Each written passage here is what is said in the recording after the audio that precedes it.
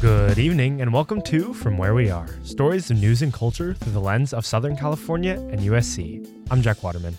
And I'm Nia Harris. We're coming to you live from Studio B in USC's Annenberg Media Center. It's Thursday, February 16, 2023. On today's show, we find out why people are leaving California in droves. I don't know if I really belong here, so I'm thinking about going to New York maybe. Celebrating the accomplishments of the 1965 North Valley Broncos baseball team. If I don't have this park, I don't go on to be drafted by the Baltimore Orioles, go to USC and play on 3 national title teams. I started right here. And a recap of current undergraduate student government ahead of next week's elections. All that and more from where we are after these news headlines. Yippee-ki-yay. In a statement via social media, the family of Bruce Willis has announced that the actor has been diagnosed with frontotemporal dementia. This comes after Willis was diagnosed with aphasia last year due to irregular speech patterns. Frontotemporal dementia is the most common form of dementia for people over the age of 60. The family continued in a statement, "We know in our hearts that, if he could today, he would want to respond by bringing global attention and a connectedness with those who are dealing with this debilitating disease and how it impacts so many individuals and their families." President Biden in a statement today says that there is, quote, "no indication," end quote, that the objects shot down over the weekend were part of a Chinese spy balloon operation. Quote, "We don't yet know exactly what these 3 objects were, but nothing right now suggests that they were related to China's spy balloon program or that they were surveillance vehicles from any other country," end quote. The president has directed his team to create sharper rules for benign objects such as the ones seen this weekend, and plans to have them implemented as soon as they can be shared with Congress. President Biden also underwent a routine physical today, the oldest president in the nation's history. Critics have questioned his health should he run for a second term. The presidential physician, Dr. Kevin O'Connor, found the president to be, quote, "a healthy, vigorous 80-year-old male who is fit to successfully execute the duties of the presidency," end quote. Pennsylvania Senator John Fetterman checked into a medical center for treatment of his clinical depression. This follows his hospitalization that made last week's headlines. Fetterman also experienced a stroke last year. His chief of staff, Adam Gentleson, said Fetterman's depression worsened the past few weeks during his first term as senator. Those are some of today's top news headlines. From Annenberg Media, I'm Jeffrey Lee.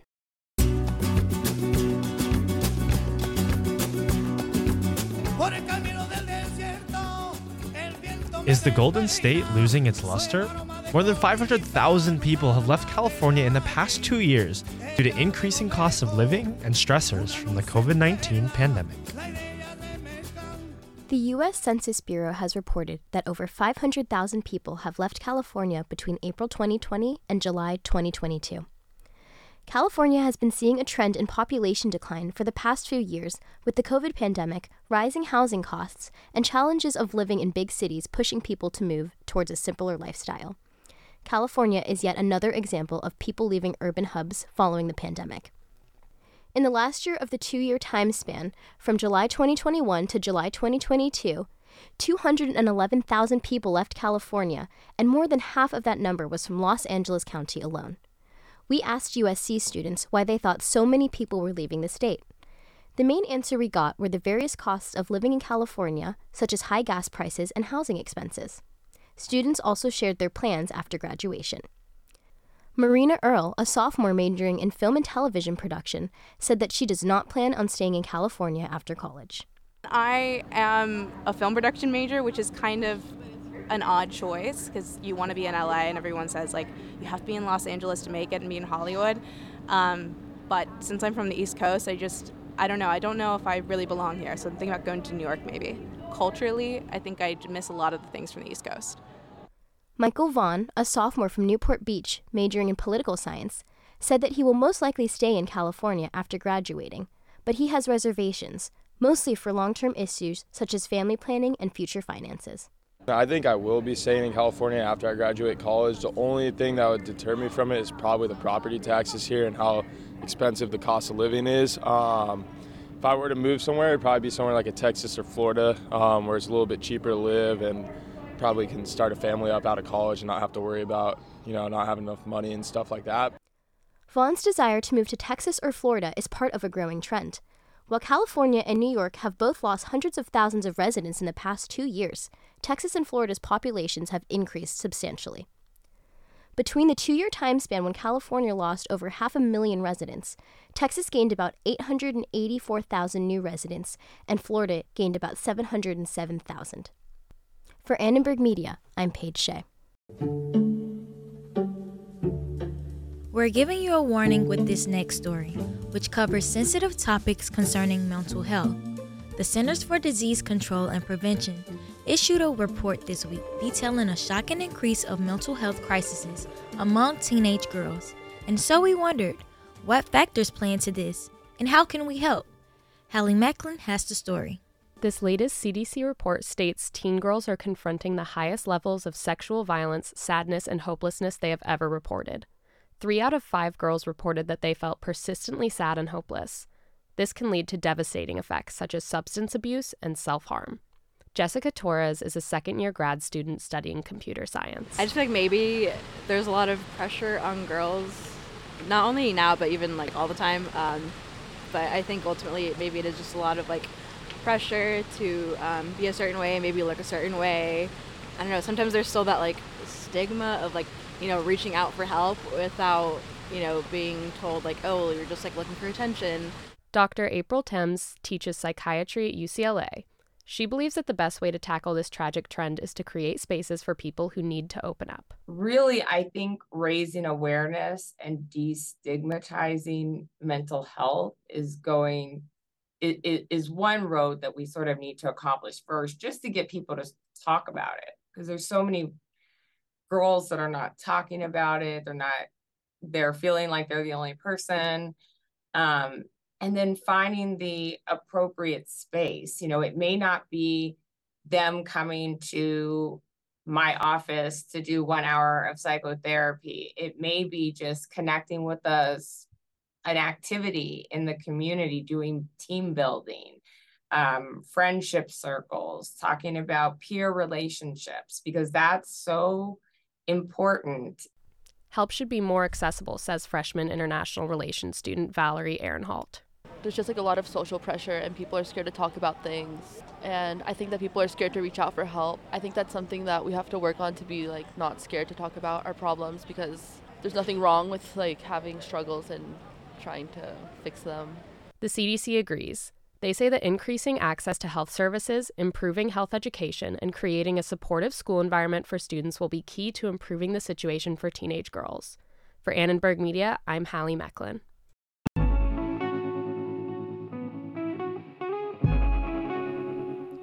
A ceremony today honors the accomplishments of the 1965 North Valley Broncos baseball team. However, they weren't just any baseball team. They were the first all-black team to make the Bronco World Series.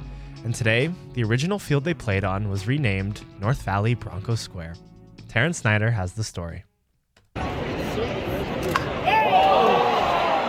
a ceremony today with LA City Councilwoman Monica Rodriguez, a baseball field was renamed in honor of the North Valley Broncos. The North Valley Broncos were the first all-black team from Southern California to make the Bronco World Series back in 1965. The Bronco World Series League is a baseball and softball competition for 11 to 12-year-olds. The ceremony included members of the original 1965 North Valley Broncos team. The new North Valley Broncos Square is the place where the team first played in their hometown of Pacoima in the San Fernando Valley. Councilwoman Monica Rodriguez spoke during the ceremony about the effort it took to create this field and team. The members of the North Valley Broncos were convened as a result of their parents that had to pool together resources to lease the lot that is behind us, that enabled an all African American team to be able to do what every other child so often gets to do, that we so often take for granted. And that's to come together and play baseball. For Black Americans, the luxury of playing baseball wherever they wanted to was not something given to them. It wasn't until 1963 that there were desegregated leagues. The team was not even allowed to play at the park across the street, said former 1965 North Valley Bronco member Anthony Davis. There's a lot of kids that started their careers here. And this is right across the street there. We couldn't play at that park, if you can believe it or not. That was like a miniature Dodger Stadium, because it was so groomed. And we always looked at that field, that beautiful grass. We had Gophers over here. And we had to play with the Gophers. But still, that honed our skills. Anthony Davis, who went on to play football and baseball at USC, started his athletic career in the now North Valley Broncos Square. If I don't have this park, I don't go on to be drafted by the Baltimore Orioles, go to USC and play on 3 national title teams. I started right here. But this is very monumental. As a matter of fact, I've got a lot of awards in my life as an athlete, but this one I'm going to really cherish because this is where everything started for me. The legacy of the North Valley Broncos has provided inspiration for generations of youth in baseball today. For Annenberg Media, this is Taryn Snyder.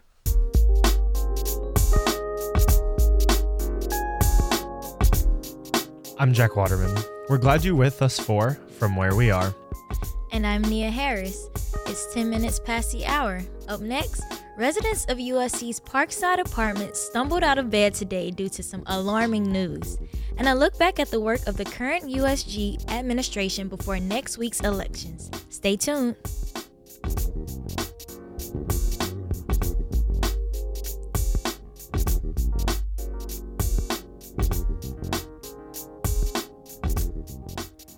Today, as on most mornings, students scrambled to get out of bed as they wake up to the blaring of their alarm clocks. But this morning at USC's on-campus Parkside Apartments, the blaring was not from an alarm clock, but instead from the fire alarm. Susan Narenda has the story. At 6 o'clock this morning, a small fire broke out at the Parkside Apartments. The culprit? People think it was none other than a hand sanitizer bottle in the hallway. Students and staff at Parkside Apartments say someone lit the hand sanitizer bottle on fire, for unknown reasons. This caused smoke to rise and set off the alarm across the freshman residence hall. A USC public safety report on the incident is expected this evening. Students living there had different experiences with the fire. While some thought that it was a small incident, others saw the flames as they rushed out of their doors. So I woke up at 6 because the alarm went off, and I ran outside of the door. Freshman environmental engineering student Sigal Sharma.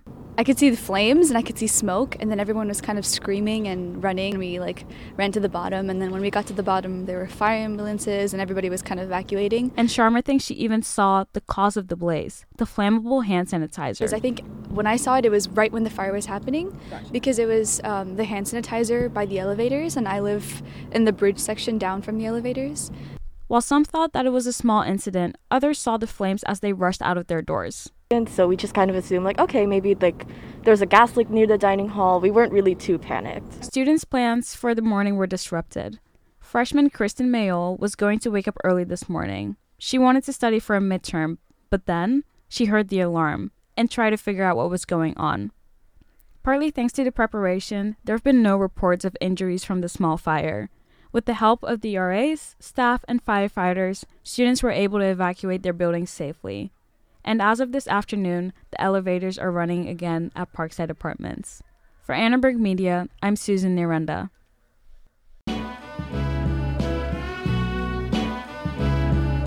Undergraduate student government USG elections are fast upon us, and campaigning is already in full force, with the big candidates debate tonight. To hear what USG has done for students lately, Spencer Klein spoke with the current USG Chief Diversity Officer, Zaid Diaz-Arias. Diaz-Arias began by discussing some of USG's biggest recent successes. Earlier today, Annenberg Radio had the opportunity to speak with Zaid Diaz-Arias, the Chief Diversity Officer of University Student Government. Here's our conversation with him discussing what is the purpose of University Student Government and the importance of voting. The USC LAX shuttle that we brought in during almost every break, whether it be winter break, fall break, and we're planning on still pursuing that initiative within this semester as well. And so that initiative took I would say it was a huge accomplishment because of the fact that there wasn't this resource beforehand, and this is completely student government run. Another big accomplishment that was also spearheaded by our administration was qualitative interviews, in which we were able to hear from various RSOs. And they came to us not only speaking about their concerns, but also to learn a little bit about more about what USG does, because a lot of the current student organizations and just current students in general don't really know what USG does in general, whether it be advocacy, programming, Even the fact that we're like stipended and we have like these various ties to like administration, a lot of people don't know what that is. They just see USG like gain its prominence through election seasons, and then they disappear like as soon as that happens. And so what we kind of emphasize and prioritize in these qualitative interviews was letting them know what USG is and then what can we do for them. A lot of RSOs needed help or assistance within like their internal DEI relations. And so as the Chief Diversity Officer, as well as in conjunction with like our Vice President, we are planning on sort of like envisioning a project in which we can have some sort of centralized DEI reporting form directly connected with campus activities to see where campus activities can fill in the gaps for those RSOs. If you're just tuning in, that was Zaid Diaz-Arias, the Chief Diversity Officer of University Student Government here at USC. Later on in the conversation, we will discuss when and where you can vote for University Student Government leaders. And back to the program. One of the things we've also prioritized is for our legislative branch members who spearhead advocacy projects to really thoroughly think about the project before starting it. Because as we saw in the last year, we had various projects within our project tracker, but not all of them were, one, feasible or even seen to fruition. And so one of the things we've definitely prioritized this year is making sure that people are thinking about the projects before actually starting them, engaging with stakeholders, meeting with administration, meeting with the affected communities, and seeing if the actual project will be able to be completed or at least gain really good foundation for the incoming person to take over.